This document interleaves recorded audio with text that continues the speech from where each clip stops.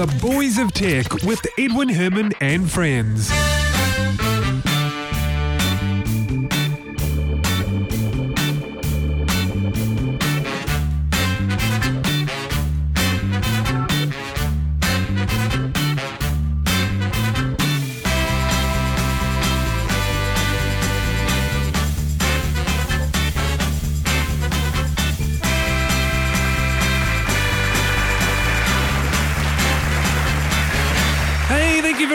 Welcome to the show. This is episode 319 for Tuesday, the 24th of February 2015.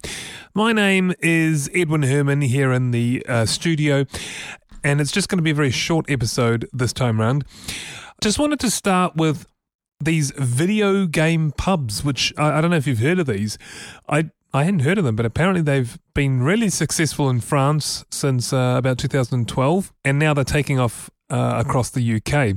So what they are is that, you know how you have say sports bars where people congregate to watch sports and drink while they're doing that? Well, these video game bars are kind of a similar idea in that people congregate to play video games, like console games, and they have a few drinks while they do it. So it's kind of taking the antisocial aspect of playing computer games into a social environment. So these people would otherwise normally be just, in front of the console all evening on the Xbox or on the PlayStation. And this, just on their own, typically, playing against people across the internet who they don't even know. And so this is about bringing those people into a social environment, and they're still playing video games, but they're drinking and all their mates are there with them, and they're also doing the same sort of thing. So I thought it was kind of interesting how a pastime that is normally quite antisocial is kind of being transformed into something social. And so people are saying that this is probably going to be rolled out across other countries, beyond just France and the UK. So apparently, just like we've got sports bars, we're going to be seeing video game bars pop up. Seems a bit weird, I guess, but by the same token, it kind of makes sense. Anyway, that was something I just spotted a few days ago in the news. I had no idea these things were even existed, let alone had been successful in France. And in other news, we've got Google trying to revive Google Wallet. They've seen Apple launch Apple Pay, and it's been reasonably successful. It's taken off quite well. It's still young. It's still got a lot of expansion to do, but it's expanding. It's taking off. And now Google, who don't want to be left behind, are now trying to revive Google Wallet. Unfortunately, Google are having a bit of a tough time getting third parties involved. Oh, poor Google. So once again, we have Google and Apple scrambling to, or at least Google anyway, in sort of playing second fiddle to Apple, trying to compete against them in the same market. So, it's interesting because, we've slowly seen Google transform. And in fact, this is the kind of the third story I want to talk about. This is how Google isn't what it once was. I mean, it would be a bit harsh to say it's an also-ran. I mean, they're still in the game in a lot of markets, but they're not at, they're not right at the very edge. They're not leaders. They're playing catch-up. And in fact, I saw there was an article on Forbes titled "Microsoft is the new Google. Google is the old Microsoft." And you know what? If you think about it, it makes sense. And let me read you some of it. Just as the evolution of Windows got sluggish once Microsoft had domination of the computer space, so Google looks to be resting on its laurels in mobile with Android. So where is Google's attention? Well, apparently in moonshot projects. The company shouts excitedly about self-driving cars, internet delivering hot air balloons, revolutionary contact lenses, virtual reality cardboard headsets and glasses, and so on. But how many of these improve its current market situation? None. Zero. And the author goes on to say that, Google is just letting the basics slip.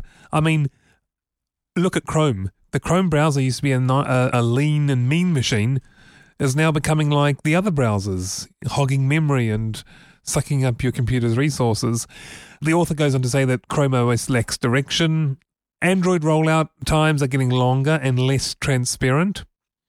Google Plus is becoming a ghost town. And Google Wallet, they just completely dropped the ball on that one. And we just talked about how they're trying to kickstart that one.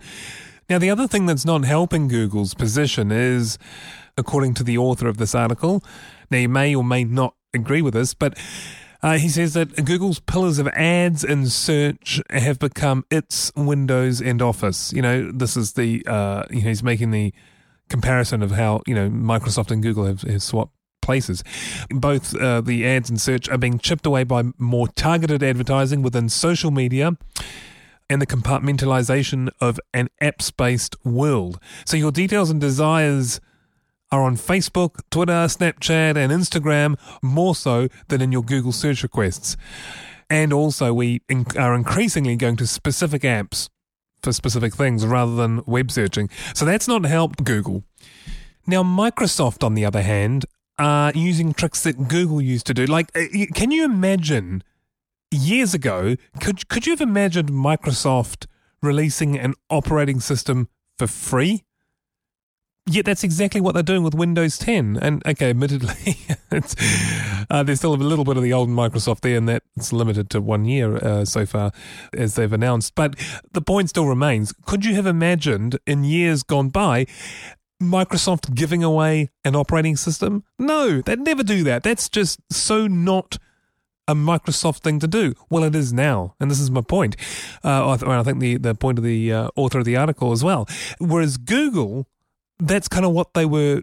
You'd imagine if, say, Google came up with a new desktop operating system, how much would they sell it for? They'd sell it for nothing, because that's kind of how they work. That's how they operate, or at least in the early days of the company. So it's more of a Google thing to do, to give away an operating system, but that's exactly what Microsoft is doing. Just as Microsoft got complacent with its Windows and Office revenue, Google is getting complacent with its revenue from web services and mobile. So, it's kind of interesting watching the two sort of swap places in that way. And actually, another one that I don't know is mentioned in the article, but it's something that I've noticed, is if you look at the mobile space, Android is like what Windows is, or at least was, to the desktop world. Android is somewhat fragmented, designed to run on all and sundry hardware, which of course brings its own problems. It's, you could argue this point, but arguably less elegant, not engineered as well, not as well thought through as, say, iOS and Windows Phone OS. So, it's kind of interesting because, now don't get me wrong, I mean, Google is still a very successful company, but it's facing different issues. It's facing, and it's behaving in different ways. It's behaving like what Microsoft used to behave, and it's facing the issues that Microsoft once used to face. And for Microsoft, they've done a complete turnaround. So, interesting anyway. Let's see where Google Wallet goes in terms of, a payment solution, because Apple Pay is doing very well, and Google just really don't like that. They really can't stand it. I think that's one thing that Google's going to have to get used to, and that's competition, because I think the word complacent was used a few times in this podcast, and I think there's a good reason for that. So yeah, anyway, I thought it was an interesting article, and in fact, I'll tell you what I'll do is I'll post a link to that article, that Forbes article, just to give them the credit for some of that content. I'll put that on the show notes on our website, boysoftech.com, under episode 319. All right, well, that's all I had for you this time round. I'd love you to join us again next time. Until then, have yourselves a great week. See you next time. Goodbye.